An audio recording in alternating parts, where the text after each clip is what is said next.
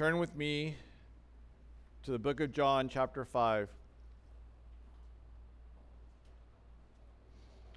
John chapter 5, verses 19 through 47.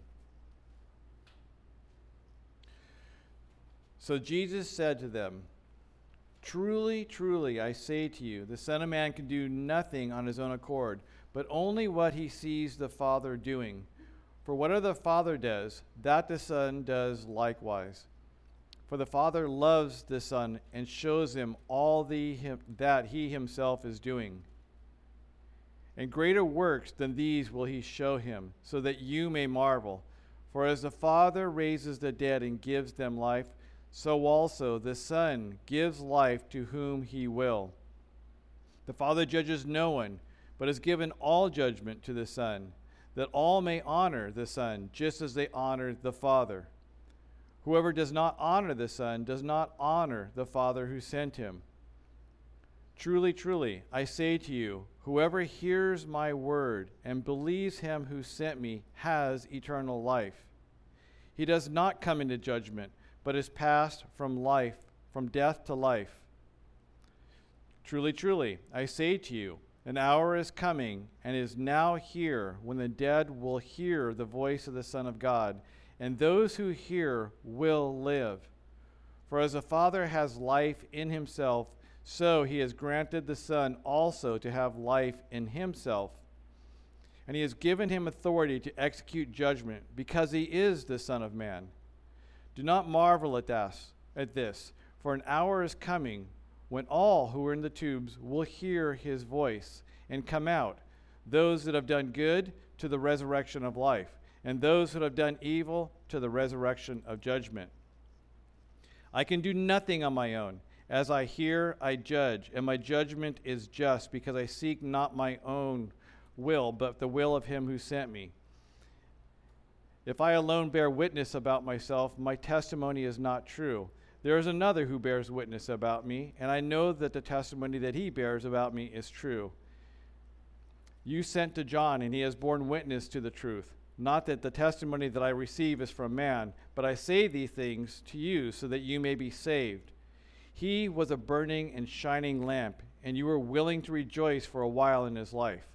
But the testimony that I have is greater than that of John.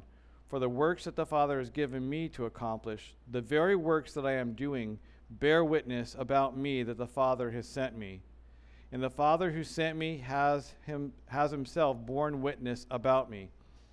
His voice you have never heard, his form you have never seen, and you do not believe his word abiding in you, for you do not believe the one whom he sent. You search the Scriptures because you think that in them you have eternal life, and it is they that bear witness about me. Yet you refuse to come to me that you may have life. I do not receive glory from people, but I know that you do not have the love of God within you. I have come in my Father's name, and you do not receive me. If another comes in his own name, you will receive him. How can you believe when you receive glory from one another and do not seek the glory that comes from only God? Do not think that I will accuse you to the Father. There is one who accuses you, Moses, on whom you have set your hope. For if you believed Moses, you would believe me, for he wrote of me. But if you do not believe his writings, how will you believe my words?" You can be seated.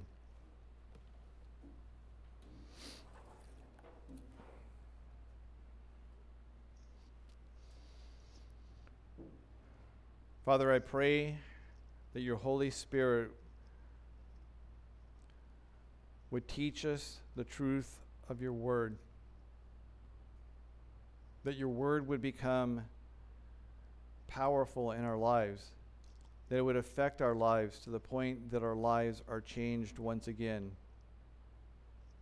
that we would come to see you as more glorious, more amazing, because of your word being preached. Father, thank you again for giving us your word, for your Son being the word. Pray this in Jesus' name. We have to remember that the things that we just read, even though they are common to us, they were revelation when Jesus spoke them.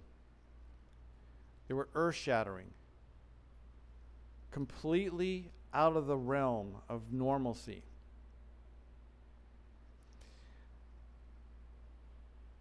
This can be one of the problems we have with having the word so readily available to us, that we can fail to look at what God said, how he revealed himself to us, and be amazed by it.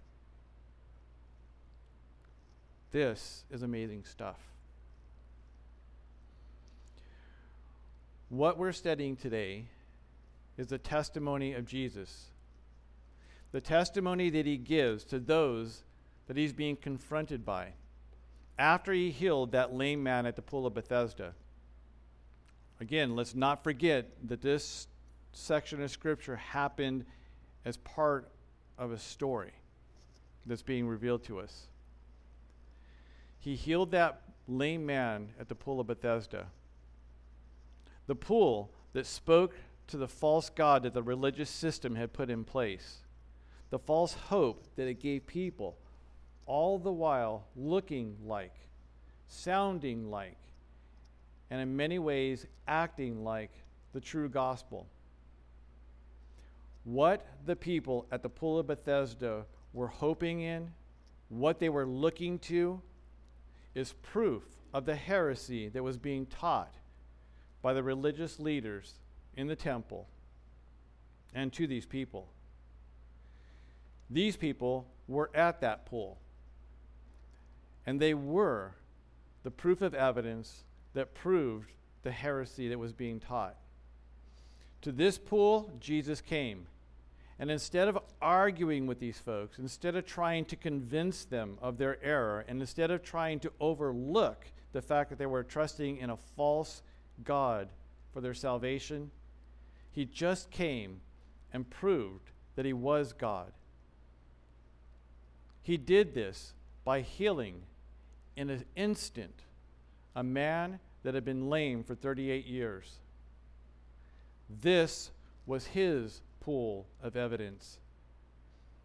And as I pointed out last week, there is still heresy being preached under the banner of truth. Places that will use the name of Jesus, that will have Bibles in their pews, that will use orthodox terms and language, but who are not the true church. You will be able to spot those places by the pool of evidence that surrounds them. The books that the people in them read. Who do they look to for help? Are they reading Joyce Myers, Joel Osteen, Beth Moore, Steve Furtick, Rick Warren? How do they see God? As a friend? A really good solution to the pain and suffering in the world? Or as the eternal, everlasting God of the universe that offers restitution, clemency, and complete forgiveness for our sins against him and his eternal judgment? The judgment that is waiting for each one of us that are outside of his Son, Jesus the Christ. Theology matters. Which version of Jesus is being presented, taught, and lived matters. One brings death and bankruptcy. The other is the only hope for humanity. Again, remember, Jesus came to a people that held Scripture as truth, and they were worshiping a false god.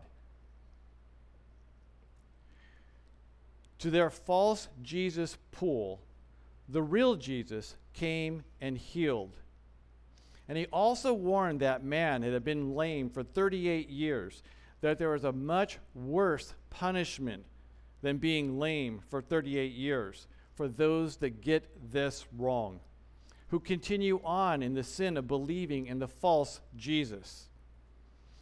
In our verses today, we will see that Jesus did not stay by that pool where a false god was taught. He didn't try and act subversively, trying to undermine the false teaching of what was going on. He stood outside of it, and he called it what it was: Ichabod. And now in our verses today, he's giving those within that false church his testimony, and then providing 5 witnesses to the truth of who he is. Truth is the standard that separates the false Jesus from the real one. To believe in the real Jesus means that you know the truth. It means that you know God. Proverbs 9:10 says, "The fear of Yahweh is the beginning of wisdom, and knowledge of the Holy One is understanding." Romans 1:18 through 23 clearly describe those that were at the pool and those that were leading this false religion. It says, "For the wrath of God is revealed from heaven against all ungodliness and unrighteousness of men, who by their unrighteousness suppress the truth. For what can be known about God is plain to them, because God has shown it to them. For his invisible attributes, namely his eternal power and divine nature, have been clearly perceived ever since the creation of the world in the things that have been made. So they're without excuse. For although they knew God, they did not honor him as God or give thanks to him, but became futile in their thinking, and their foolish hearts were darkened. Claiming to be wise, they became fools and exchanged the glory of the immortal God for images resembling mortal man and birds and animals and creeping things." Jesus does not refute their ignorance. He just tells them the truth. He begins by doing this and saying, "Truly, truly." This was a rabbinical term that was used to mean, "Thus saith the Lord." It was used by rabbis when they quoted Scripture, when they spoke the word of God. But nowhere outside the teaching of Christ is it ever found to be used by a man concerning what he is saying. This is what marked Jesus as separate from all other humans. In the Old Testament, God spoke, and it was written down, such as in Genesis 1:3, when God said, "Let there be light," and there was light. What Jesus is about to say is no less impacting or important or God spoken. And what Jesus begins with is using the false teaching and heretical understanding of the Jewish religious system as proof of his deity. The Jews had added 39 laws to the 4th commandment: honor the Sabbath day and keep it holy. The 39th law concerned moving property and possessions from one place to another. But the religious leaders knew that God was excluded from their laws, that he could continue to work even after the work of the creation week, that he was outside of their laws, above them. This is why Jesus begins his testimony the way that he does. Why he shows them that since God the Father continues to work as he determines right, God the Son has the same right to do so. And not just the same right, but the same ability. Verses 19 through 22. So Jesus said to them, "Truly, truly, I say to you, the Son could do nothing of his own accord, but only what he sees the Father doing. For whatever the Father does, that the Son does likewise. For the Father loves the Son and shows him all that he himself is doing. And greater works than these will he show him, so that you may not marvel. For as the Father raises the dead and gives them life, so also the Son gives life to whom he will. For the Father judges no one, but has given all judgment to the Son, that all may honor the Son, just as they honor the Father. Whoever does not honor the Son does not honor the Father who sent him." Now we've all here heard that term Trinity before. And most of us have a basic understanding of what the Trinity is and what that word means. But do you know the difference between the ontological Trinity and the economic Trinity? Do you know what these terms mean? Knowing them matters. They're important. Ontological is the study of being. The ontological Trinity speaks of who God is. The Father is God. The Son is God. The Spirit is God. But the Father is not the Son or the Spirit. The Son is not the Father or the Spirit, and the Spirit is not the Son or the Father. This is the triune nature of the being of God. This is the ontological Trinity. They are all equal. They are all one, as we're told in Deuteronomy 6:4. Hear, O Israel, Yahweh our God, Yahweh is one. The economic Trinity speaks not of the who of God, but the how of God. Instead of talking about the being of God, we're not talking about the work of God. We are distinguishing the roles within the Trinity in creation, in salvation. It's the Father who sends the Son into the world to redeem a people. It's the Son who acquires the redemption for those that have been given to him. It's the Spirit who applies that redemption to those that the Father has given to the Son, who the Son himself has given himself for. So while there's no separation within the ontological Trinity, there is a clear hierarchy within the economic Trinity.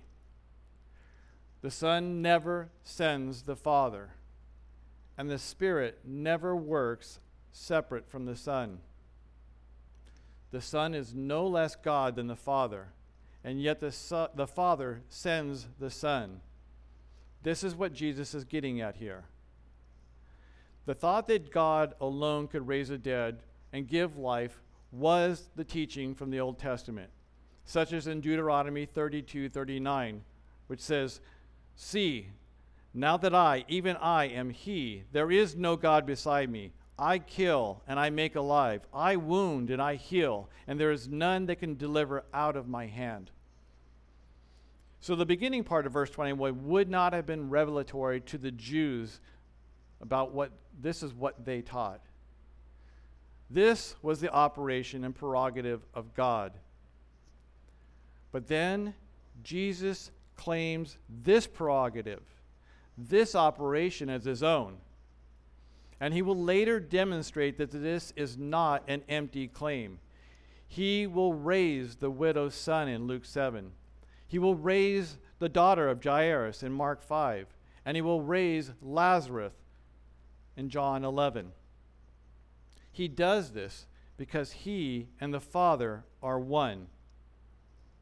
But then in verse 22, he moves from the giving of life to the final judgment. The Jews held and believed that they would all stand one day before God in judgment.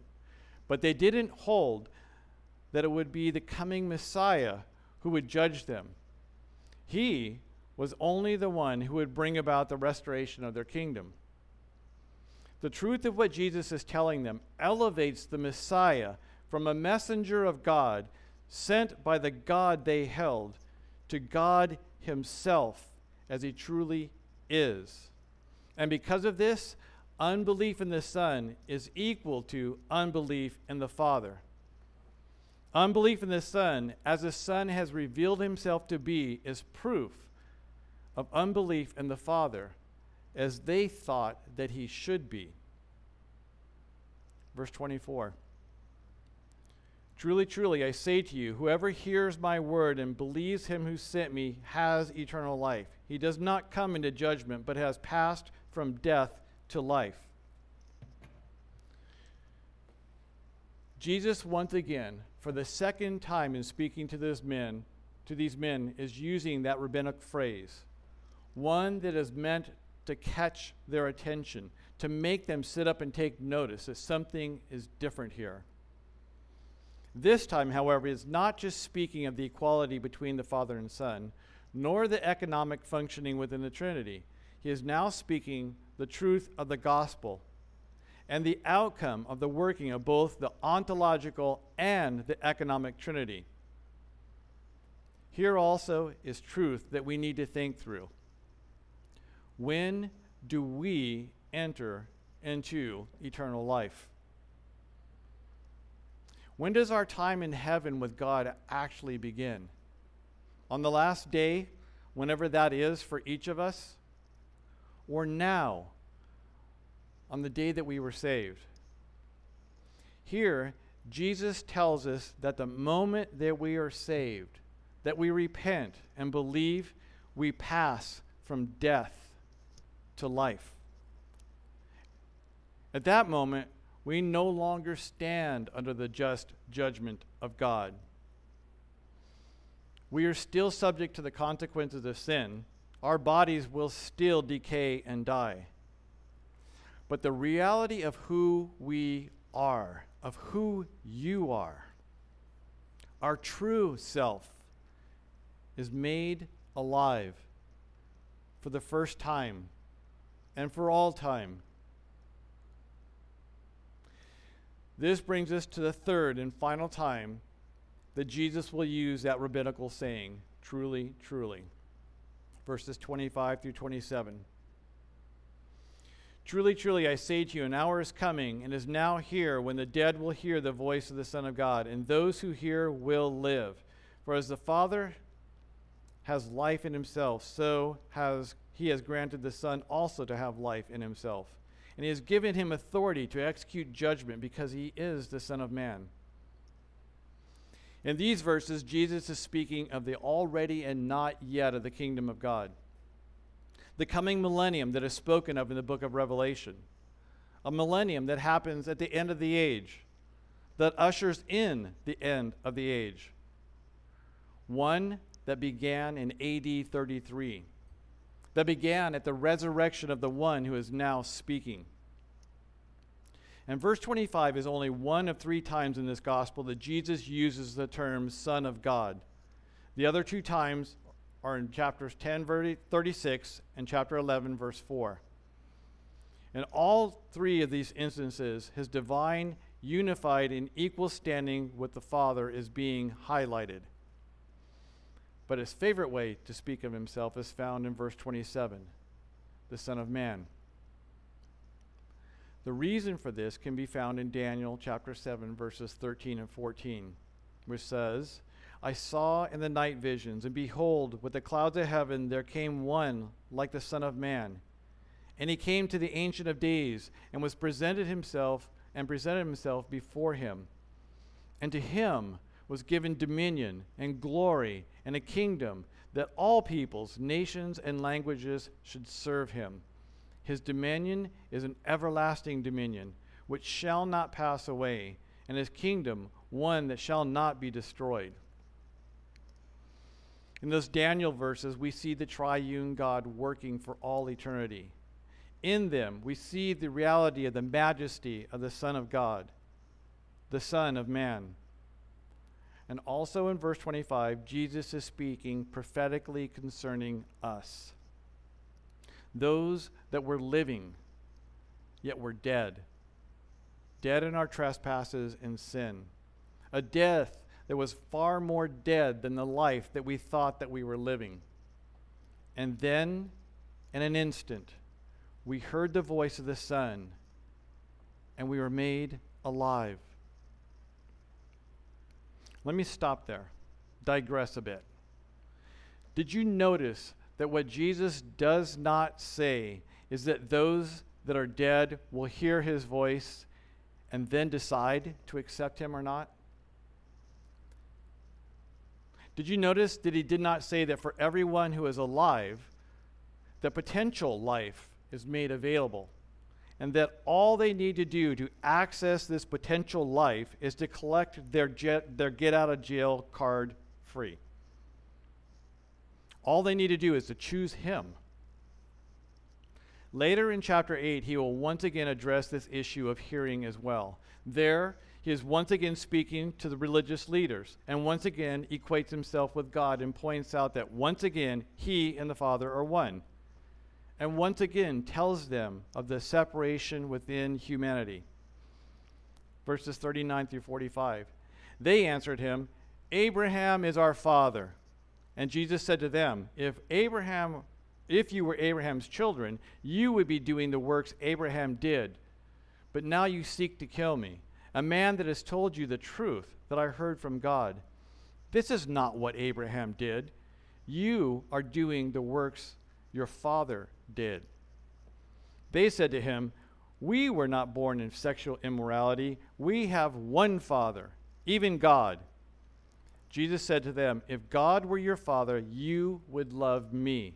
For I came from God, and I am here. I came not of my own accord, but he sent me. Why do you not understand what I say? It's because you cannot bear to hear my word. You are of your father, the devil, and your will is to do your father's desires. He was a murderer from the beginning and does not stand in the truth, because there is no truth in him. When he lies, he speaks out of his own character, for he is a liar and the father of lies. But because I tell the truth, you do not believe me. Which one of you convicts me of sin? If I tell you the truth, you do not believe me. Whoever is of God hears the words of God. The reason that you do not hear them is that you are not of God. Did you hear the eternal, irrevocable, and only separation within humanity? Those whose father is the devil, and those whose father is God. Here's a question, a pop quiz. Which one of you got to choose your father?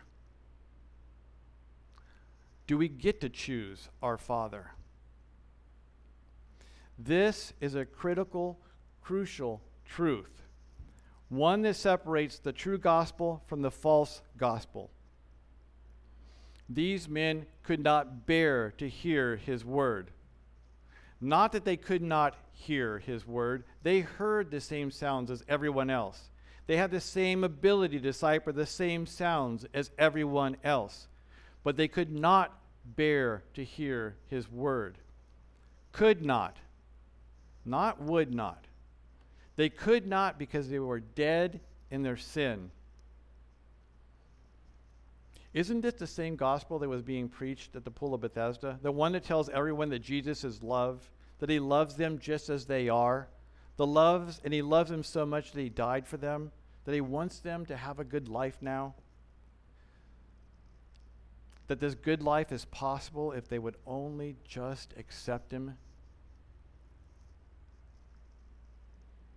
The truth of the gospel of God is one that Jesus, and the one that Jesus taught is not that one. Verses 28 and 29 speak to this fact. He said, "Do not marvel at this, for an hour is coming when all who are in the tombs will hear his voice and come out. Those who have done good to the resurrection of life, and those who have done evil to the resurrection of judgment." Do not marvel at this? Are you kidding me? How can we not marvel at this? But the marveling that he's talking about is that we shouldn't marvel that Jesus is God, the Son of Man, the Son of God. But here, Jesus is telling these men that the truth of who he is should not be a surprise to them. And what does that verse 29 thing mean about the works? Is that a typo? A misprint? Are we really saved and judged by our works? No, it's not a misprint. And yes, we are saved or condemned by works.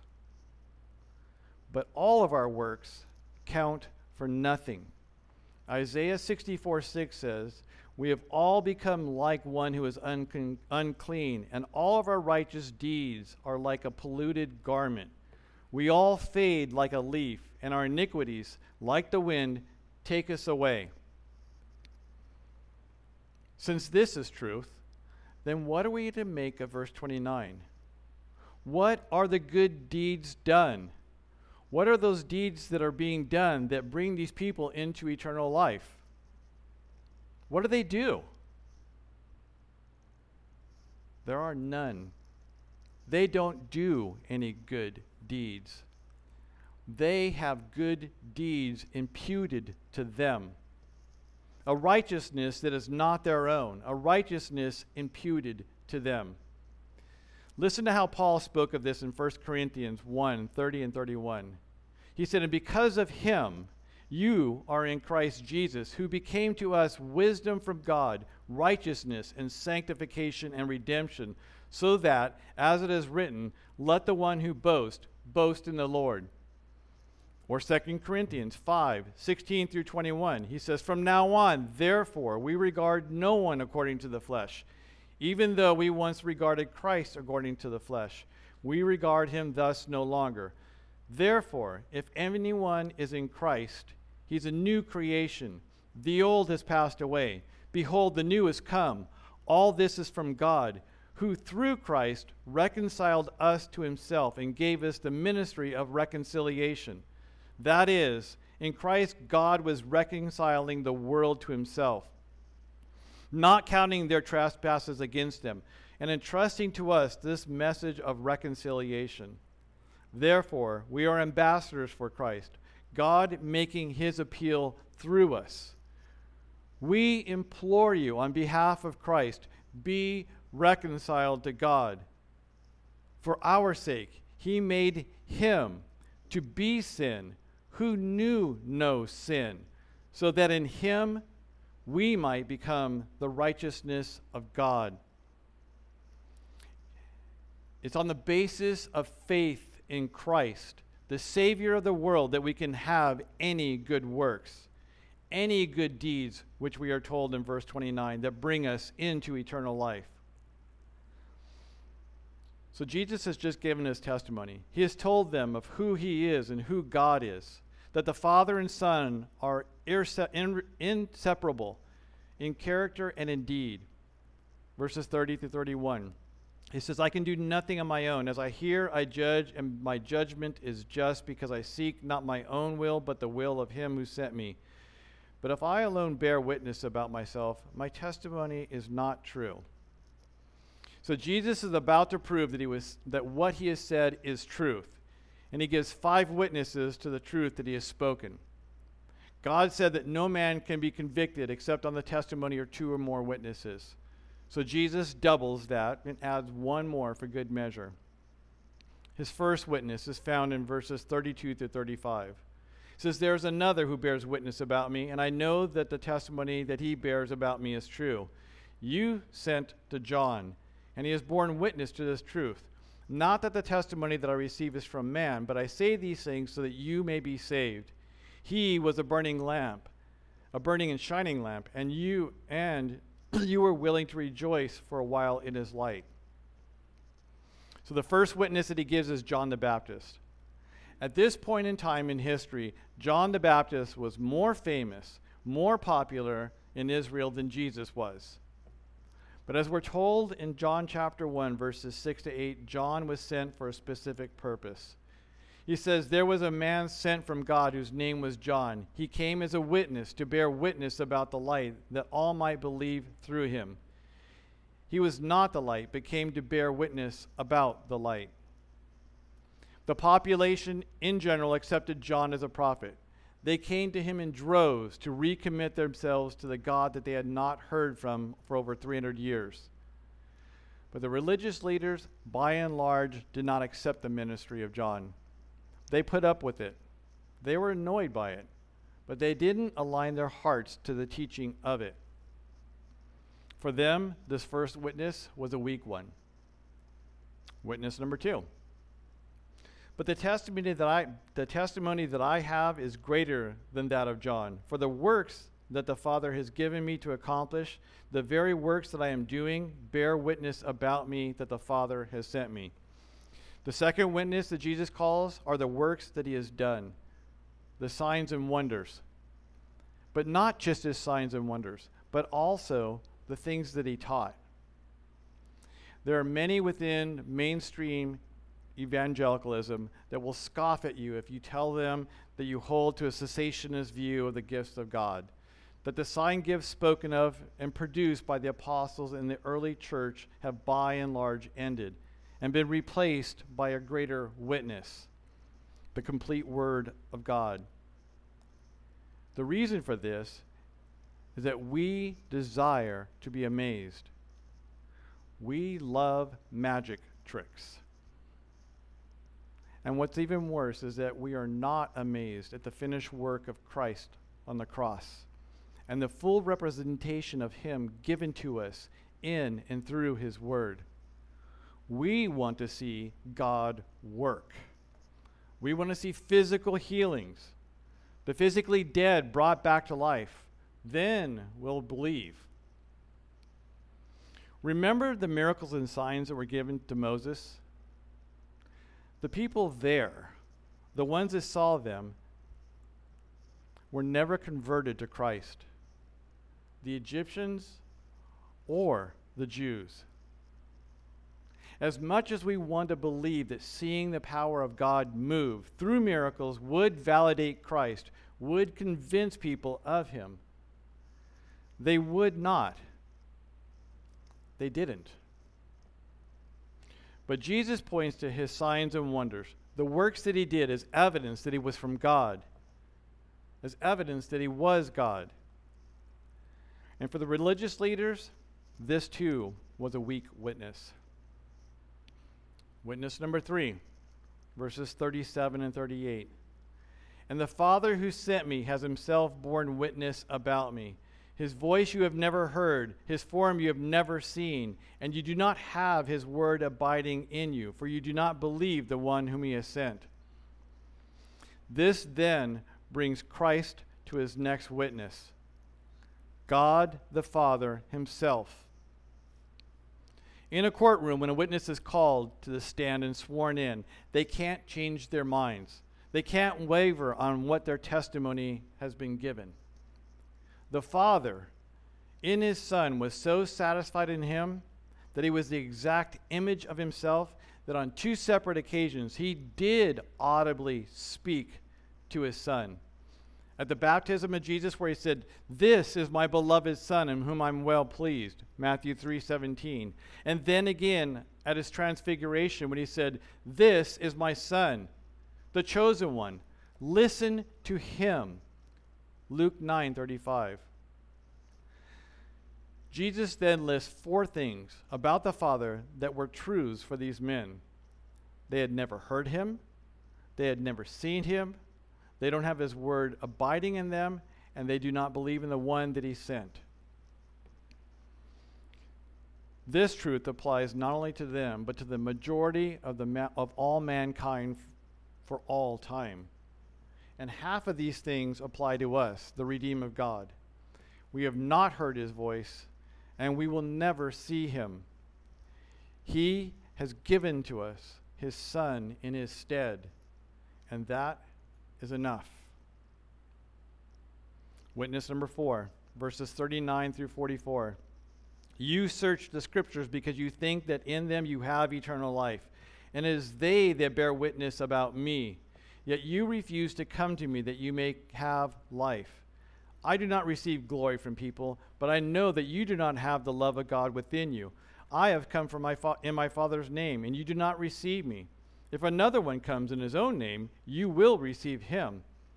How can you believe when you receive glory from one another and do not seek the glory that comes from only God? The next witness that Jesus calls is the Word of God itself. Let us remember that these men were not a liberal sect. They were not the Christian light that we see at places like Joel Osteen's so-called church. These men were fundamentalists. They held the Word of God in high esteem. They were the type that would never be seen without a Bible under their arms. If you went to their homes, they would have the 10 Commandments posted on their walls. They knew the Word, had memorized the Word, and yet the Word had not affected them towards salvation. They were devout in their worship of God. They said that they loved God, and they devoted their lives to promoting God. But they promoted, loved, and worshiped a God that they had made up in their own minds. Let this be a warning to us, to never be surprised when a man who has spent his entire life studying the Word, getting degrees in theology, and possibly even pastoring a church, maybe even a large church, goes sideways. It's no wonder that N.T. Wright is New Testament wrong, especially concerning his new perspective on Paul. There's one simple piece of evidence that Jesus puts forth that these men do not know the Father and are not of the family of God. Verse 40, they refused to come to Christ that they could have life. But you'll counter that N.T. Wright claims Jesus as Lord, that he still holds to salvation through Christ, even though he's perverted the Word of God. But what his actions and teaching proves is that he is standing at the pool of Bethesda, worshiping alongside the blind, the lame, and the paralyzed, worshiping a man-made false god. And there's a second warning given here that can indicate that a person is worshiping a false god. When they accept glory from men. Verse 44, the statement made by Jesus, "How can you?" is given as evidence that these men did not love the true God. Does this speak to us, concerning us? Do we seek the glory of men, wanting to be known, wanting to have a title, wanting to be known as the best pitcher or the best debater, maybe the best actor, the best whatever? Well, maybe none of those things are in our hearts, but are we so afraid of public opinion that we are willing to compromise the Word of God, our testimony, our values, to go along just to get along? Are we seeking the approval of man to such a degree that we're willing to compromise that which we know is truth? Remember, James said that whatever we know to be true, if we do not do that, that is sin. If so, we need to repent and realize that this is seeking the glory of man too, and could be an indication of which God we really are worshiping. Verses 45 through 47. Do not think that I will accuse you to the Father. There is one who accuses you, Moses, on whom you have set your hope. For if you believed Moses, you would believe me, for he wrote of me. But if you do not believe his writings, how will you believe my words? Moses is not the fifth witness given by Jesus. He is the supporting testimony used by Jesus to bolster the fourth witness, the Scriptures. Moses did talk to God face to face. He did hear his voice audibly, and he was the one that wrote about the coming Christ, who gave detailed instructions of the tabernacle that was the shadow of Christ, that told the people that God would send another prophet like himself. It was based on his writings that these men had built their religion. But he will not give glory to these men for their devout behavior. No. He would stand as an accuser against them. To be sure, there is grace abounding shown to us in the first 5 books of the Bible. But the resounding theme given by Moses was not that we're in good standing with God, but that our sins separate us from him. The writings of Moses that these men held as the reasons that they were in good standing with God are the very thing that Christ tells them, accused them. They should have seen their need for the coming Savior in Christ through the writings of Moses, and they didn't. They had taken his writings, the warning of God, and the truth of his holiness, and the sinfulness of man, and made a religion out of it. They elevated Moses. They revered him, but they didn't listen to him. And this brings us to the final witness that will be called. Witness number 5. It's not found in the book of John, it's found in the book of Acts. Verses 30 and 31. Paul said, "The time of ignorance God overlooked, but now he commands all people everywhere to repent, because he has fixed a day on which he will judge the world in righteousness by a man whom he has appointed. And of this he has given assurance to all by raising him from the dead." The final witness to the truth of the claims of Christ will not be given in word or even in works, but in the cross of Christ and the ascension of the Son of God. On Mars Hill, when Paul addresses the atheistic pagan theologians concerning their worship of many false gods, he tells them that there was a time that God overlooked ignorance, that being ignorant of who he is before could be overlooked. But that day is long past. Now, God commands all people to repent. Again, notice that Paul did not say that he desires all to be saved, that all are to make a good choice, that all are supposed to follow their feelings. He uses very strong, very direct language. God commands. He does not softly and gently call. He does not woo with gifts and promises. He commands. And he doesn't command allegiance or proper theology. He commands that all people everywhere repent. To be able to repent, you first have to be convinced, convicted that you need to repent. This is what is wrong with not presenting the gospel correctly. If you tell people that Jesus loves them, that he desires for them to have a better life, there is no call to repentance, just acceptance. If you tell them that Jesus is in heaven, and if they accept him, if you tell them that Jesus is in heaven, if they don't accept him, that they're going to go to hell, tell them that heaven is good, soft, warm, cuddly, fun. That hell is bad, hard, unfun, painful. There's no repentance when they choose heaven.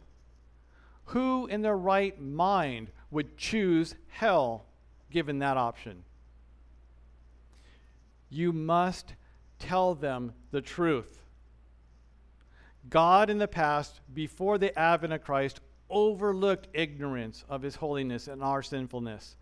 But now, because of the sending of the Son of God, because he came, lived a perfect life, gave a perfect testimony of the glory of his Father, was murdered, and at the same time took upon himself the punishment of the sins of those that the Father had given him, died, and 3 days later rose, and now sits at the right hand of the Father.